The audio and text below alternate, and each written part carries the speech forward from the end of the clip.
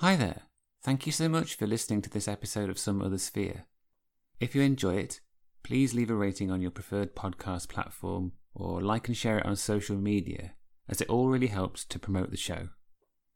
If you'd like to support the upkeep of the podcast as well, you can donate via Ko-fi. Go to ko-fi.com/Some Other Sphere podcast to find out more.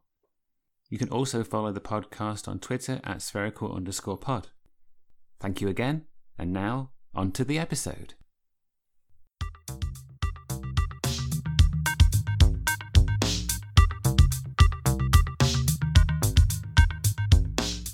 Hello, and welcome to Some Other Sphere, a podcast exploring our strange world, one conversation at a time. Hosted by Rick Palmer.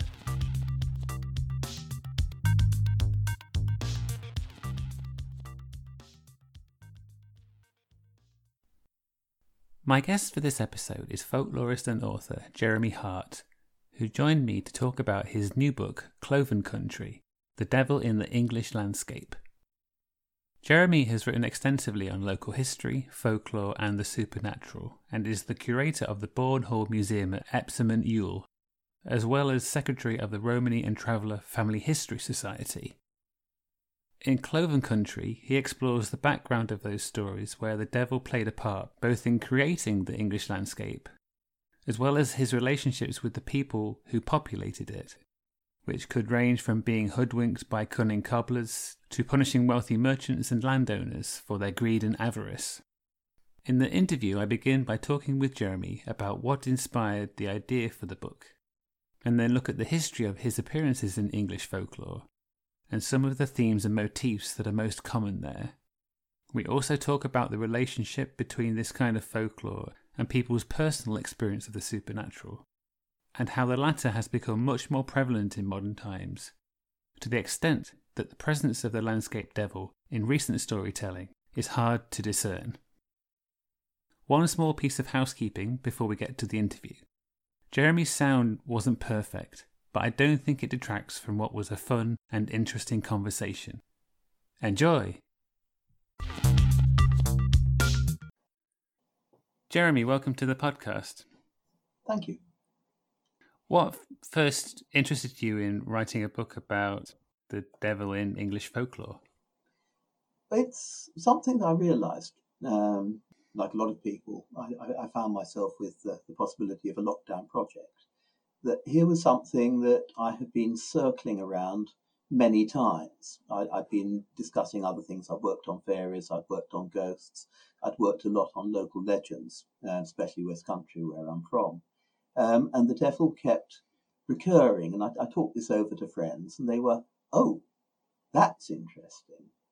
So I thought, well, he has the best tunes, and he is such a character. It's one of the few kind of characters you can bring on in a folktale where everybody immediately goes, the devil. They've got the cloven hoof, they've got the horns, they know that he'll do some things, he won't do other things, they know that he'll make pacts. They'll know that he'll be defeated, but they know that he'll be scary. All the time, it's like you don't have to do the job of building up a background. It's almost like it's kind of episode 2 of a sitcom. People know who the characters are and they can sit back and watch the plot. Right, okay. And so with this project, where did you start? Did you have an idea about where to start with the research? And yeah, luckily, this is based very much on the corpus of English local legend. England, specifically, I think England has been very lucky that there's this strong county tradition, and that's been current since folklore books really started to be at all professional, 1870s, 1880s. So the material had been collected from then.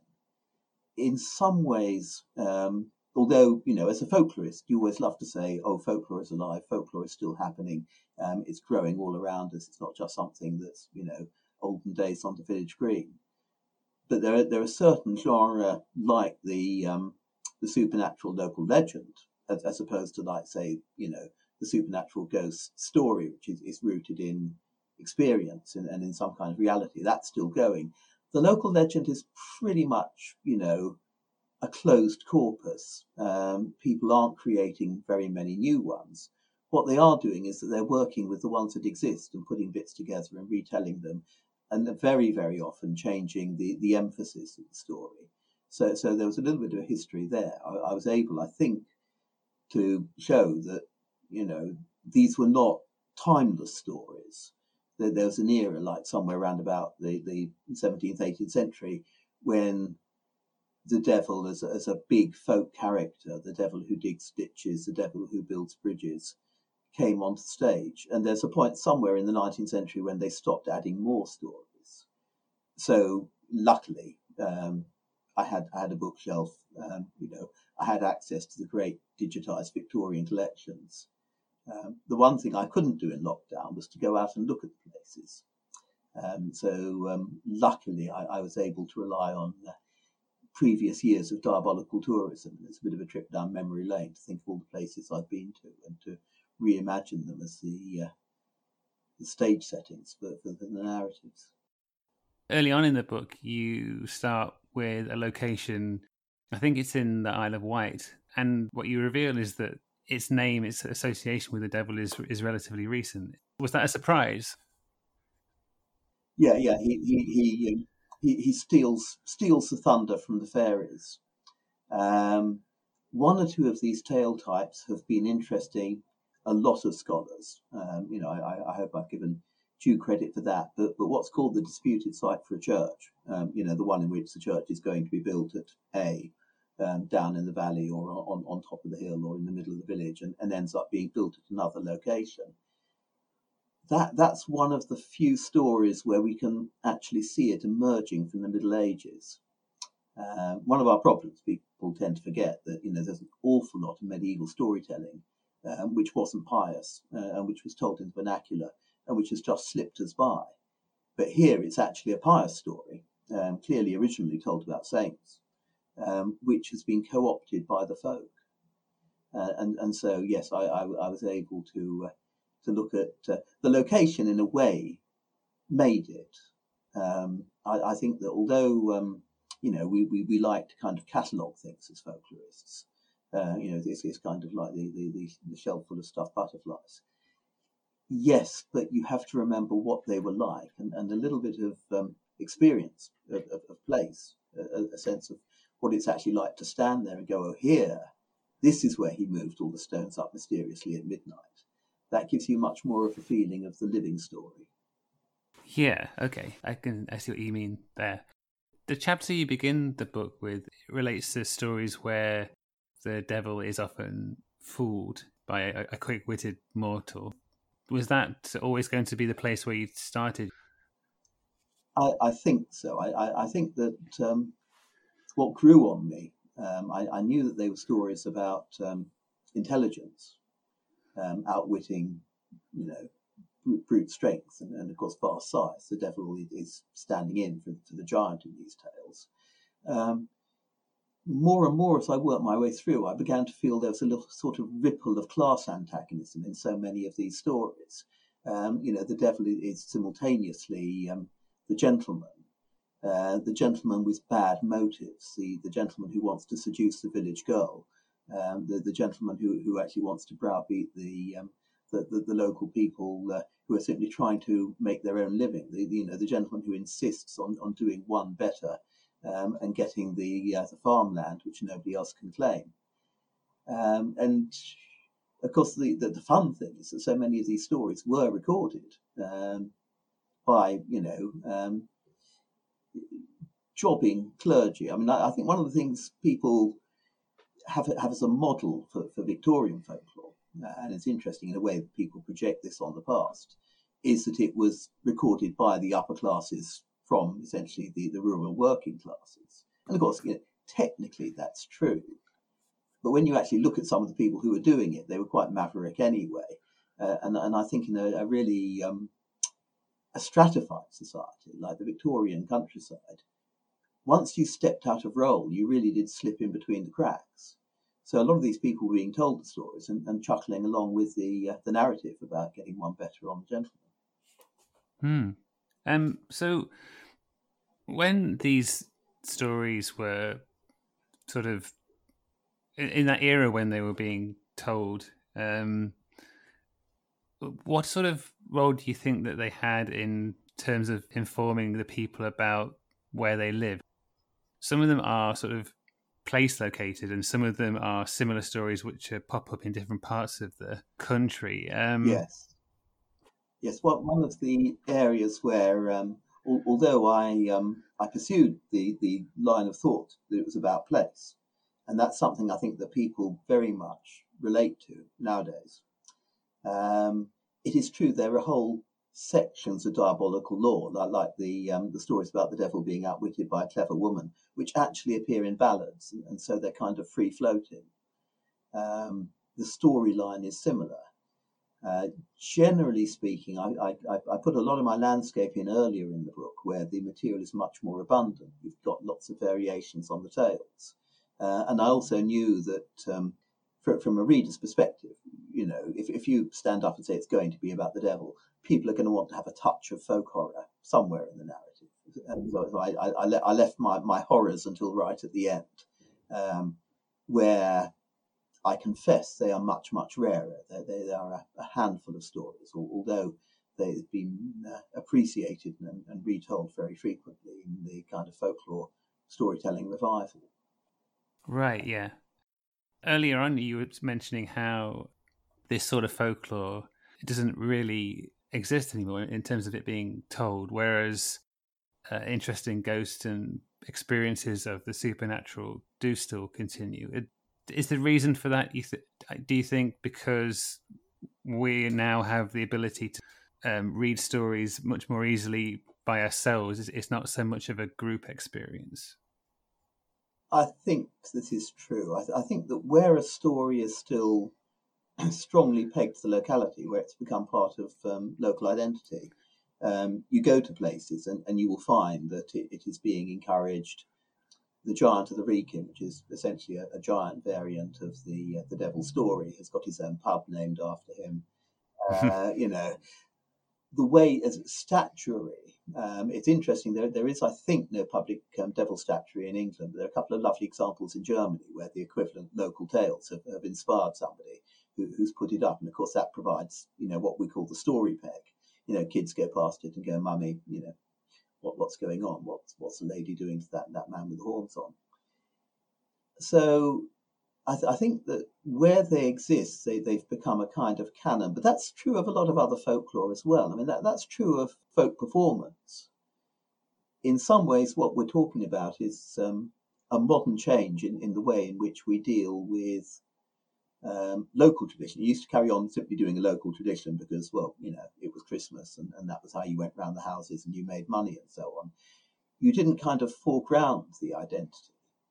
Now you're making a deliberate choice, and the result of that is that many of the big local customs, the sort of thing that Simon Costin is fascinated in the Museum of British Folklore, have almost become listed buildings, if you like. You can't not do them. You can't not perform the Abbots Bromley Horn Dance because, good God, we've been doing it since 1680 or yay when. And so some of the best love stories, like the Devil's Dyke in Sussex, with which we began, that has actually now become a significant Sussex story, and it would drop the bottom out of a lot of people's worlds, if it wasn't there. Whereas, interestingly, at Chanctonbury Ring, which is the hill fort which gets kind of walk-on part, as one of the hills formed by bits of dirt that the devil throws up in the air while he's busy attempting to dig his way through the South Downs and let the sea in. Chanctonbury has itself got a great body of much more diffuse lore. It hasn't actually got a legend. It hasn't got anything you can point to and go, "This is the tale of Chanctonbury Ring." The devil does appear there if you run 7 times around the hill, or 7 times backwards, or 13 times, or 9 times whilst holding your breath. It's got all that kind of variation in performance, which kind of characterises a really living tradition. But it's more oriented to this is what happens. I think live folklore now is very much experiential. It has to be, well, this actually happened to somebody, or this could happen to you, or like when I was a kid, we were convinced this would happen to us. You don't actually have to take it at absolute 100% parapsychological level of seriousness. You just have to accept that somebody somewhere thinks it can happen. And of course, a lot of law was exactly like that. The law, the pre-Reformation law of the saints, which is really the lost folklore of England, or the phase of it which disappeared along with the hero legends when the devil stories came along. And that was actually absolutely based on, if you do this, you will be healed. Here is a marvellous story. It may stretch belief a little bit, but it's a saint. So I think there's kind of an oscillation between plausibility and the stories that get circulated now are things like urban legends, which are essentially plausible narratives.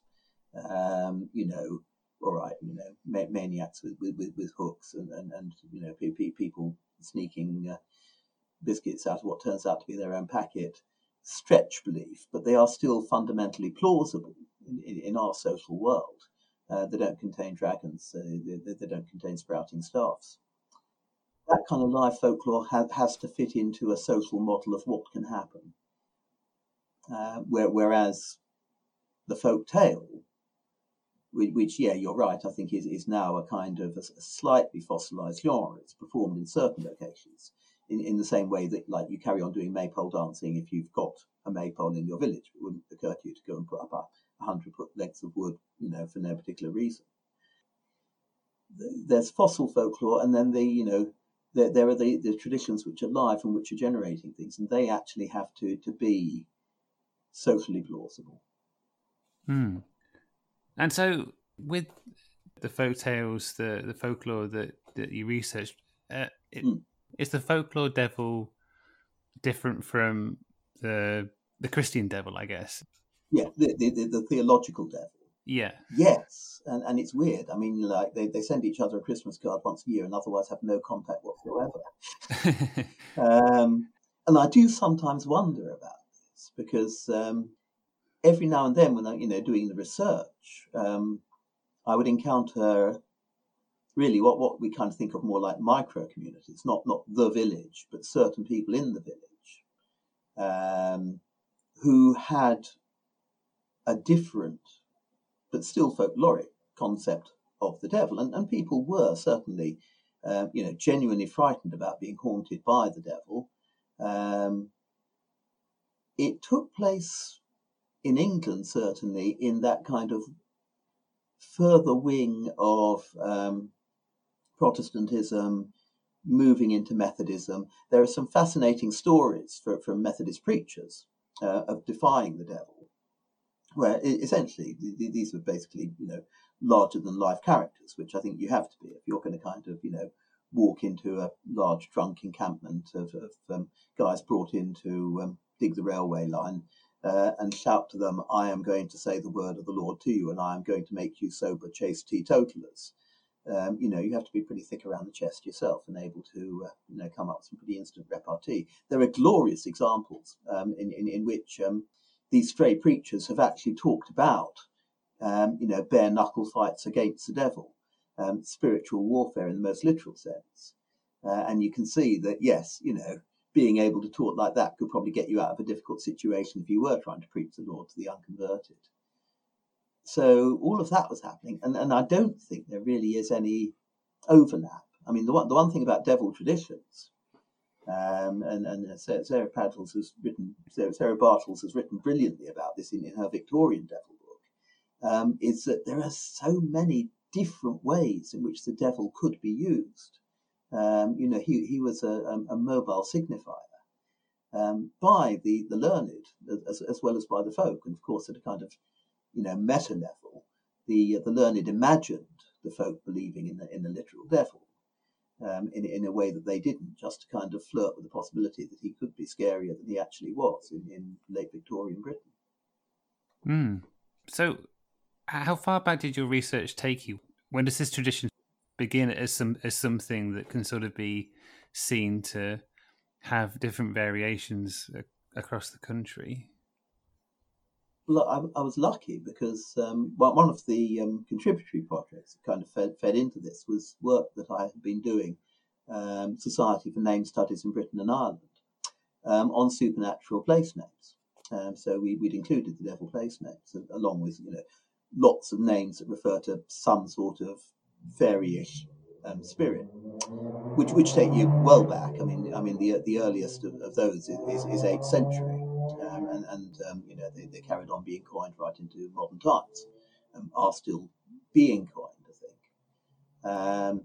But it was at that point that I discovered that the devil name is completely anomalous. Unlike all the others, it had this very long timeline. There were fashions, but you could see that a tradition of naming, lanes and hills and caves and lonely places was going on.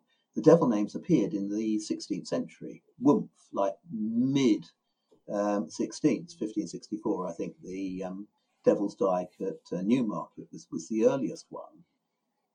And then really, they carried on thinly through into the 17th century. And when I actually did the statistics, because, the great advantage about something like that now, you can go online, and this huge corpus of material is just calling out for you. You just had to keep on cruising through particular combinations of devil names and noting the new ones.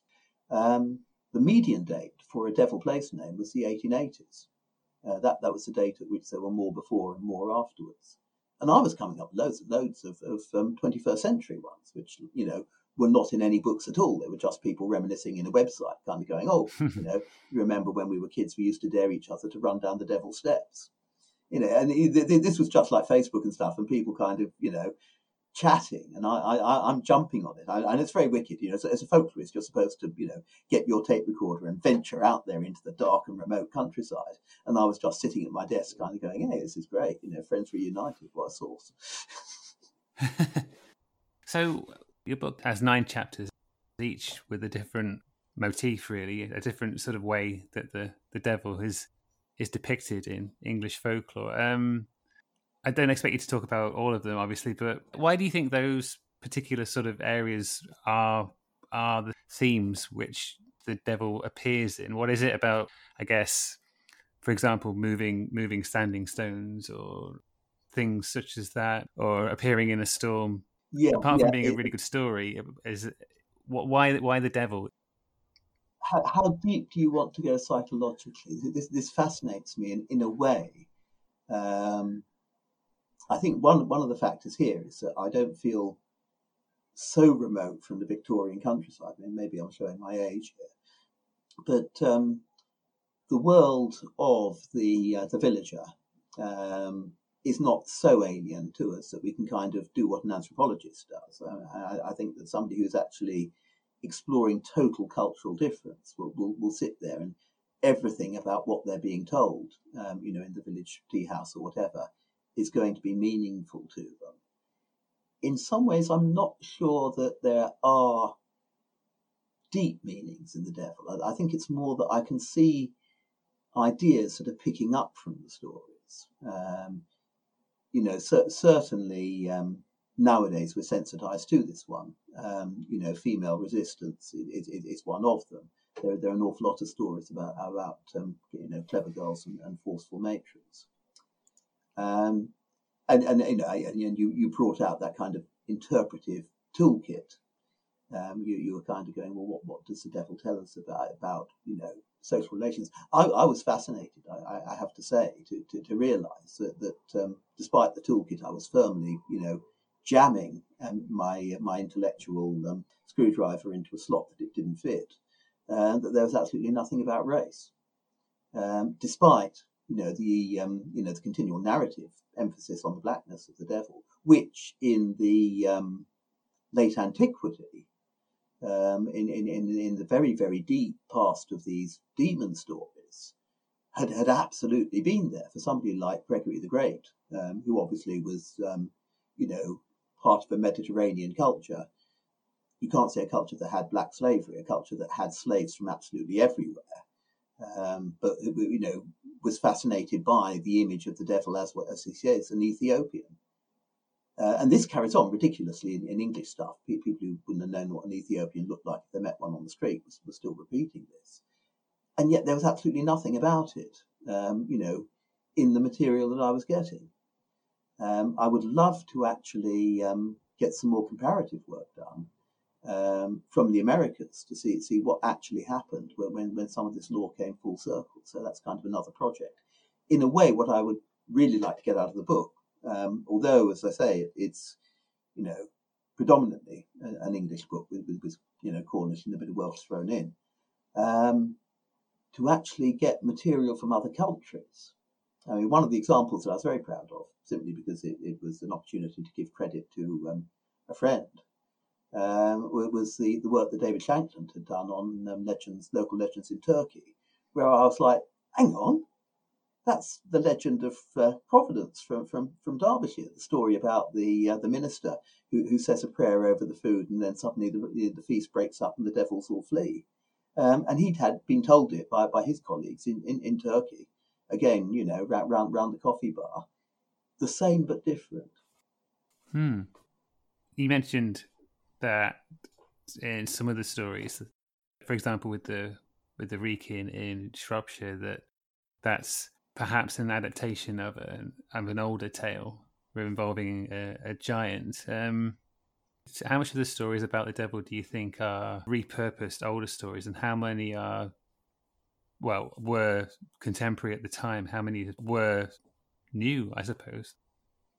I got the impression that, again, this is the difference between the availability of tale types and continuity on the ground. You can't always assume that, a story is carried on being told in one place and they just exchange heroes, although at the Wrekin this definitely does seem to have happened. What's more likely here is that, within the English-speaking framework, and one of the things that interested me is that some proverbs and typical sayings about the devil actually turned out to be, recurrent from Devon to Northumberland. And you're thinking, like, how much of an overlap is that? Because these are people who, in the 19th century were speaking certainly like, unintelligible Englishes to each other. And yet they still participated. I think that language and tale types then becomes a kind of connective chain. Certainly it's significant that as soon as you crossed into areas where English was a second language, Wales, Ireland, the Channel Islands, even in the most immediate area, you realise that the quality of the law differed completely. And one of the things I didn't flag up so much, because I was kind of discussing presences, not absences, the complete absence of the landscape devil from Irish language, Irish material. But the presence in the Irish collectanea, in things like Sean Sullivan's Book of Irish Folktales, of a far more moral devil. I mean, most Irish people, with a reasonably good story repertoire, have got holy stories, and they've got stories in which the devil appears actually as the theological devil, as attempted. The stories may be told with a smile, but they are definitely in a Catholic framework. And I realised then how much of a difference Protestantism had made, not to a religious sensibility. So, you'd got people, as I say, the Methodist preachers wrestled with devils. But it was very, very rare. There's only one story which is at all a folk tale, but happening in that circles. And that's very rarely got a devil in it, although continental versions got angels.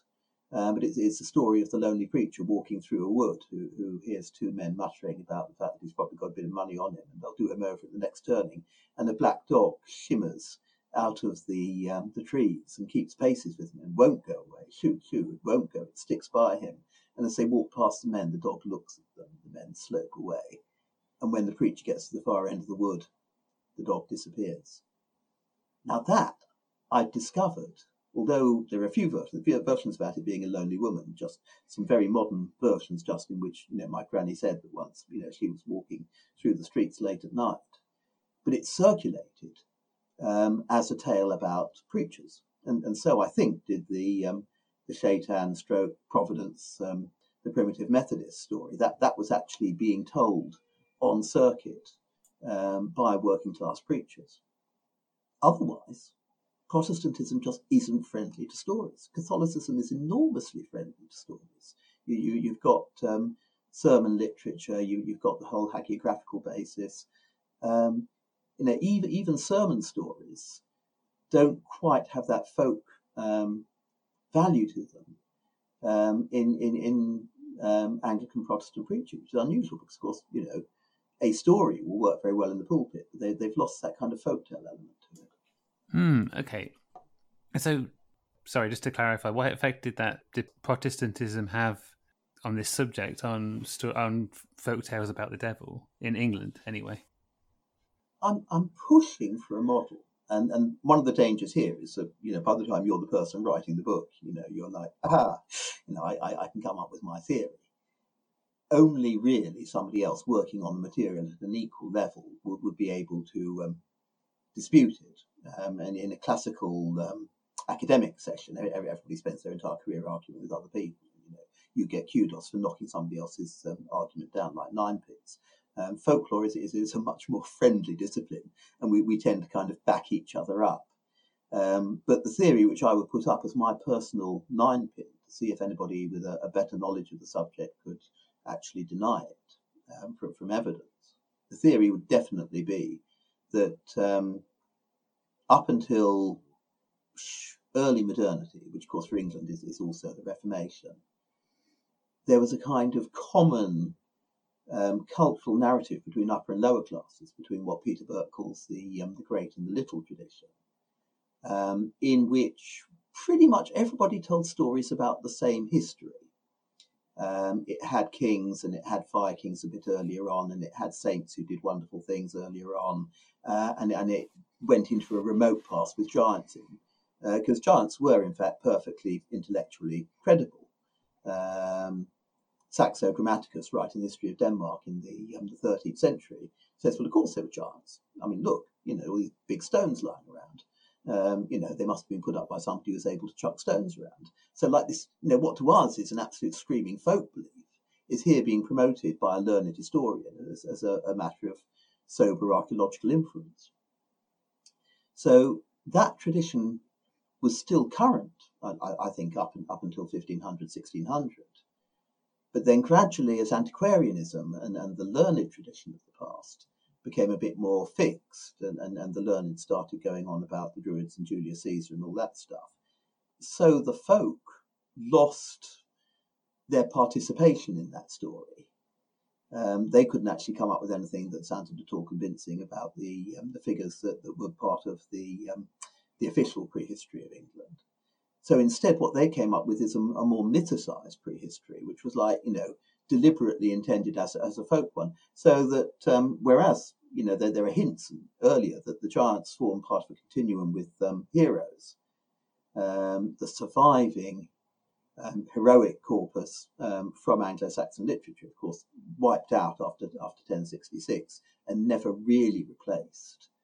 In Ireland, and in the Scottish Gaeltacht, you got a completely different situation where the ancient history, going back to the Kings of Tara and the Red Branch and to Finn McCool, never gets pushed out until right into the 19th century from the story. So the folk, if you like, the people who you meet when you're going around looking at these sites, are telling the same history that the learned manuscripts are telling, only of course they're applying it to their local area in the same way that nowadays, your village history will have a few pretty, routine remarks about prehistoric man and the Romans and the Vikings, who are all really, at a kind of very simple level, still mythical figures to us, and it fits into the official narrative. So I think throughout Europe, because this creation of landscape devil traditions isn't just a Protestant thing. It's happening at the same time in Spain. It's happening at the same time in Catholic Germany, Catholic France. The people are creating a new and slightly more fantastic remote past. And the learned are creating a past that nobody else can participate in. And then when the two eventually do meet up again, the working class past has become so alien that it's now characterized as being folklore, and everybody starts getting terribly interested in it. Right, yeah. So I guess what you're saying is that some of the devil folklore, the stories that you researched, come about from people's having to adjust their imagination, I guess, in light of cultural changes. Yeah, very much so. And the devil upgrades, in terms of technology. When carriages are the things he drives a carriage. And of course, in rumor legends, in stories that are being told with the spice of truth to them, which has still got a diabolical area to it, which you're not going to get here, but you are going to get elsewhere. The devil is now, White Van Man. He drives around in a sinister vehicle harvesting body parts. So very rarely, I think, again, the danger about having a corpus of Victorian legend is that we tend to dress up these figures in period costume. It interested me, in fact, because one of the jobs I had, to make the book work was to add illustrations. And I had originally thought of going for old Victorian pictures. But I discovered they were so various, they never quite matched up with each other. That was why, in the end, I just went for the landscape photograph. But also, there was this fascinating tendency of people who had to illustrate a folk story. And this is still pretty much true if you look at any of the books that are coming out. I mean, even up to something like Amy Jeff's work. Brilliant pictures. And, of course, she is an Anglo-Saxonist, so she's got an excuse. But they all tend to pitch these stories in a medieval world. And you think, well, as told, the technology of the stories is always the, if you can say that, the craftsmanship of the stories is always contemporary. The smith has a forge just like the forge in the village. One of the things I flagged up is the fact that in the story of the mowing match, it is just taken for granted in high 19th century British folklore that when there is a match to see who can mow a field faster, it is going to be done with scythes, which only came in the mid to late 19th century as a means of bringing in crops. I mean, obviously, scythes for hay had been in existence previously, but they were reworked. Your classic kind of rural museum scythe is just as much of a Victorian artefact as a Victoria or a broom carriage. And that's the world in which the story is being told. But of course, you can't move on from there. The story can't be updated to give the devil a combine harvester. So again, it has been fossilized. The narrative requires a certain period level, like smock country, which you can't get away from. I think in a way this is the nature of modernity. For most of history, when you went into a pub, you went into what looked like somebody's house. They served you some beer as your friends might serve you a bit of beer that they brewed. And we now live in a world where if you go into a pub, it is going to do its damnedest to look like the interior of a Victorian gin palace as constructed in 1890, because that's like what the inside of a pub looks like. Yeah, of course.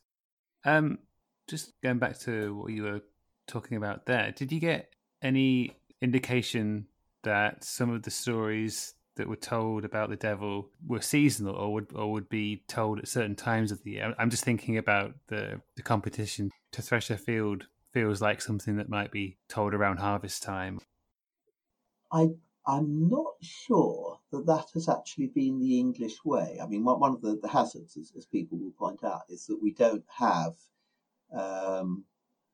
good contemporary records. The Penguin Book of English Folk Tales is probably one of the best collections of storytelling, getting as near to the words and the occasion that you will. But basically, professional storytellers, from whom we have a corpus, people like the last tradition of gypsy storytellings, the Greys up in Lincolnshire, were normally doing it because it was a pub entertainment. So it's like pulling out your fiddle and giving them a dance tune. If somebody paid you, then you would do it. It's curious that even the one tradition that we have The chronological tradition, ghost stories at Christmas, seems to be a kind of Dickensian thing. It's not at all certain that it was automatically linked, although what's happening there is that, in an era with poor lighting, storytelling is the radio of the poor. And therefore, of course, yes, there would be a lot more stories in the winter, just because there's sod all else to do. You were sitting around and there's a long time before bedtime. Generally speaking, the situation is much more dependent on social situation than calendar.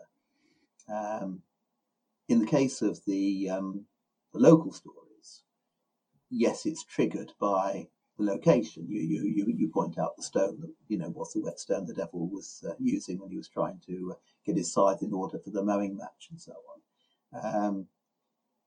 You took people, and some of these monuments are actually so obscure. I mean, the Thor's stone near the Devil's Jumps at Surrey, you actually have to crash around in the middle of a heath to find it. It's never been that easy to find. So, there I think the story actually motivates you to go and find the thing rather than something like the Devil's Dyke, which the Sussex one, which is such an overwhelming landmark that you can't miss it. And in that case, I think, quite clearly what was happening was that people were turning up to look at the landmark and then had nothing to do. And so, whilst the kettle was boiling on the primer stove or equivalent, your local guide would tell you a folk tale to while away the time. You can spot a lot of these story types, and with giants, the equivalent is the stories of Vincent and Gorham at the Bristol Gorge, where again it's a beauty spot. You go up there, you have a local guide to get you back over Durham Downs, and therefore you've got the storytelling opportunity. And it's interesting, there's a lovely exhibition done a couple of years ago at the Tate on ruins in British art with an accompanying book, which specified, because it was looking actually at the Victorian, the Regency cult of ruins, the innumerable occasions on which somebody turned up at a ruin. Again, possibly if only for reasons of prudence and safety, find out where the unsafe bits were. You hailed your local person and said, my good lady, I will take you, give you a good sixpence if you take me around the ruins. Of course, a lot of people, in the summer, took to hanging around their local ruin on the assumption this was an easier way to make money than field labour. And therefore, you had almost, professional storytellers there in that particular situation, that season, if you like, because it is being done in the summer, but it's an outcome of the particular meeting of one. It's a meeting of the genteel tourist and the local informed person. It's a meeting of the parent and the child who wants a story. Very often, I think the transmission of some of this material, particularly a lot of the scary material, it is the meeting of the young country girl who has come up and been moved around. This is one reason that these stories, one way in which these stories shift around the country. She's actually been taken on as a servant in a new part of the country. She's like 13, 14, but has been looking after her little brothers and sisters and cousins since she could basically hoik up a baby on her arm and take it away from mum. And so looking after, young Mr. and young Miss comes naturally to her. And of course, as soon as they start looking fractious, she entertains them with a story. Towards the end of the book, there's a chapter titled "Amid the Shrieking of the Storm," and in that you relate a folk tale about, I think it's a church in Devon where there's a massive storm and there's a crack of thunder and a sinner is struck down, and I suppose the rational explanation for that is that the church was hit by lightning and unfortunately someone was affected by that, was hit by that bolt of energy. Is it unfair to paint people in the past at that time as being so credulous that they would think it was the devil? Is that sort of an invention to make a good story, or do you think that people might have thought that was a genuine supernatural event? If it was, and I'm not saying it wasn't, I think it probably was a lightning strike, but I think it sometimes that rural people in the past can perhaps unfairly be seen as overly credulous. Did you get that impression at all? I feel for you there, yes, because it's very much like pointing the finger at people and going, haha, you got it wrong. There is no doubt, because in fact the Widdicombe story is the very last of a long sequence of narratives going back to about the 8th century, in which demonic animal presences are reported as having damaged churches during storms.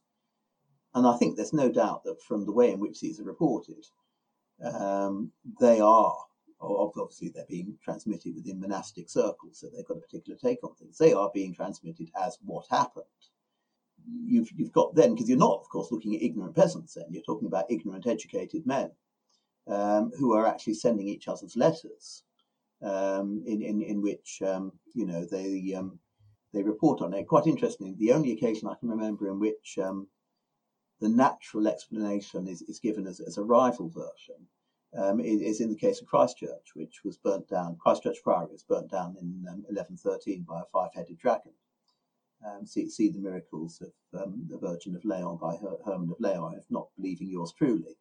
And it's absolutely wonderful because he says, and we were, about 200, 300 yards out of town when our companions said to us, look over there. And we looked, and by God, there was this five-headed dragon. You're thinking, that's pretty reliable eyewitness evidence there. And then you look into it, and rather embarrassingly, it turns out the whole thing was written 40 years after the event, and that Herman wasn't actually on the trip. He was just using first-person narrative because he thought it sounded, a little bit more awestruck. And Guibert of Nogent, who did actually write one of the first skeptical monographs on saints' cults, kind of going, look, they can't all be real, these relics, says in his version that the church was struck by lightning. So, the scientific, the natural version and the supernatural version were available. Of course, at that period, you're making a false contrast because knowledge about the world included then knowledge about demons and things. Demons did things, and it was a job of learned inquiry to figure out exactly what it was that demons did. All sorts of interwoven biblical scriptural evidence proved that they occupied the middle air, that they had power over storm, and that therefore, of course, you would expect them to attack churches. So, in terms of how knowledge is put together, and of course the thing is, experientially, it's all very well to kind of go, oh, don't be ridiculous. If we had been there, we would not be in any position to actually kind of go, gosh, no, it's a bolt of lightning. Well, the restrike of the lightning, because essentially your eye is being seared by the glow of something moving faster than you can possibly follow it. All you know is that there was this massive glowing shape in the middle of the church, and it left this weird kind of black impression on your retina afterwards. As far as you were aware, it might have been a giant bull or a pig or a dog. It's only that the possible range of what can happen has now been limited. I mean, for a while, I did, flirt with, and it's interesting that a couple of people in the Fortean tradition have kind of gone, oh, this is just like bull lightning. It's an amazing shape making its way down the middle of a church. And you're like, no, it isn't. Not when you actually get as far as Widdicombe, where, of course, for the first time, the scientific explanation is written at the time by people who are trained. Although it's a pious pamphlet, it's a scientific explanation of what happened. And the folk explanation still sticks to the devil because, that's a better story. Yeah, definitely. So, do you have a favourite story from your research that's in the book? I was very, very tempted. I had to include the very final one, the Dartmoor legend of the huntsman that runs down the beautiful lady. As I say, partly because from a folkloric point of view, I could actually spot, the fact that this was very much an outlier. Again, probably a Catholic tradition which had kind of gone astray in Protestant England, so that the original version in which it's a priest's mistress being run down by the devil, that in itself has a history which we're only really starting to uncover, because of course there was a period in deeper medieval history when the so-called priest concubine was simply the priest's wife. Priests were married in the Western Church as they continued to be in the East. up until about 1100, when the higher echelons of the church started getting snooty about it.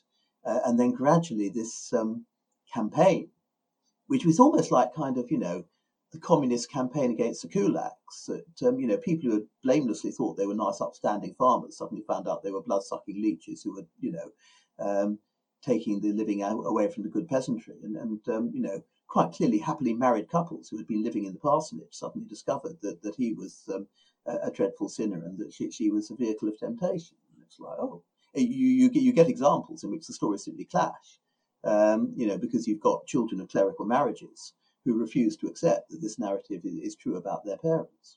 So the devil is being brought on to do things. The devil is definitely being introduced here to add a note of much more visceral horror to a story than I think would otherwise have happened. And yet, of course, in that wonderful, it's been said that nothing bad ever happens in English history, or if it does, we make out that it was for the best all the while. The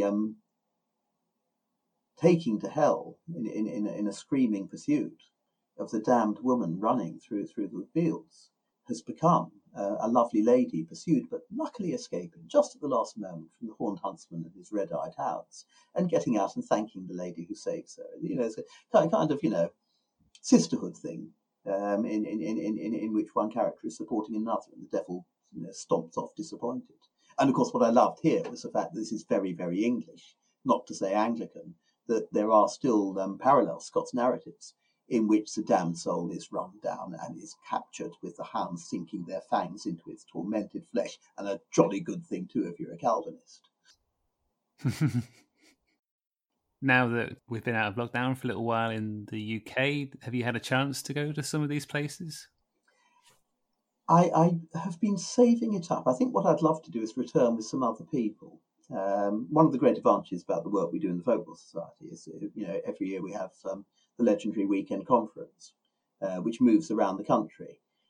So we are going to shift around, and as we get to move to a venue which is near it, I'll go out and we'll have farm out and take photos and all the things you couldn't do in lockdown. Actually get a feeling about how these legends are being used now. Stop and talk to people.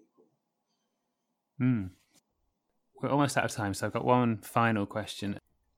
Do you think the landscape devil is still out there? I know that early on in our conversation, we discussed how this sort of period of folklore ended, basically. But do you think that the character and the stories that are told still happen? I'm thinking of characters like the Men in Black, or people still tell stories of encountering sinister strangers, I suppose. So do you think that he still exists in that format? They do, absolutely. Yeah, I think that supernatural experience is generating a huge amount of stories, and not just the ones that are regularized, if you like. I mean, there's a sense in which there's kind of corpus of ghosts which it's okay to see, and everybody will kind of take it for granted that you're telling what happened to you, even if they try to come up with a rational explanation. People are also still seeing absolutely weird stuff, walking stick men and animated trees, which in a way is may or may not be the weird substrate which is behind a great deal of folklore. I think there's a bit more of a feedback loop here between what people believe to be possible and what people see. I don't think that any of this material is going to generate quite the same folk tales in the same way that there are going to be no new fairy tales. If you're thinking about the kind of the Snow White and Cinderella genre, that's now again a fixed canon, and people respond to that by reinterpreting it, not by coming up with new ones. I think in a way the devil of story rather than experiential encounter has gone meta. People don't just appreciate the stories as they might have done as a straightforward tale. Why is that chap buried in the church with what looks like his heart, sticking out in front of his chest? Well, it's because the devil tore his heart out. No, I think now what happens is that people will assemble. I mean, Sussex is fascinating for this because there is actually a Sussex storytelling group which is doing guided walks to reconnect people with the landscape, people step into a framework, which is exactly the same as all other folk stuff. You don't apprehend a folk song as if somebody had just written it and you're kind of go, oh, it's a really powerful lyric.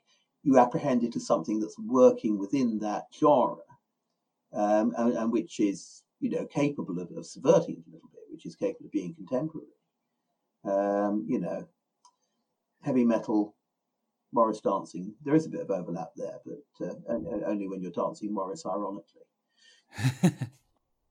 Well, Jeremy, this has been a fascinating conversation. Thank you so much for being a guest on the podcast. Thank you. It's been wonderful.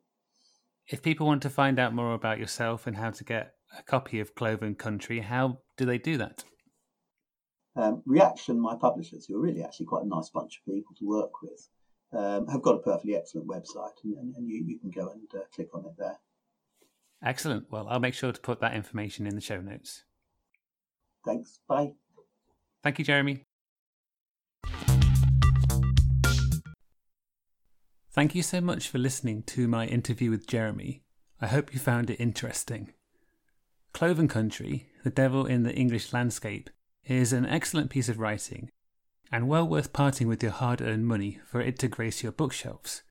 Copies are available from the publisher, Reaction Books, or you can order it from your favourite bookshop. Please also consider rating this episode wherever you listen and sharing it on social media, as it really helps Some Other Sphere to grow and find new listeners. You can follow Some Other Sphere on Twitter and Mastodon, and subscribe on most of the well-known podcast platforms. You can also support the upkeep of the podcast with a donation via Ko-fi. Details on how to do that are in the show notes. If you'd like to email me here at SphereHQ, the address is someothersphere@gmail.com. It'd be lovely to hear from you. Until next time, be safe and well, and I hope you'll join me again soon for another episode of Some Other Sphere.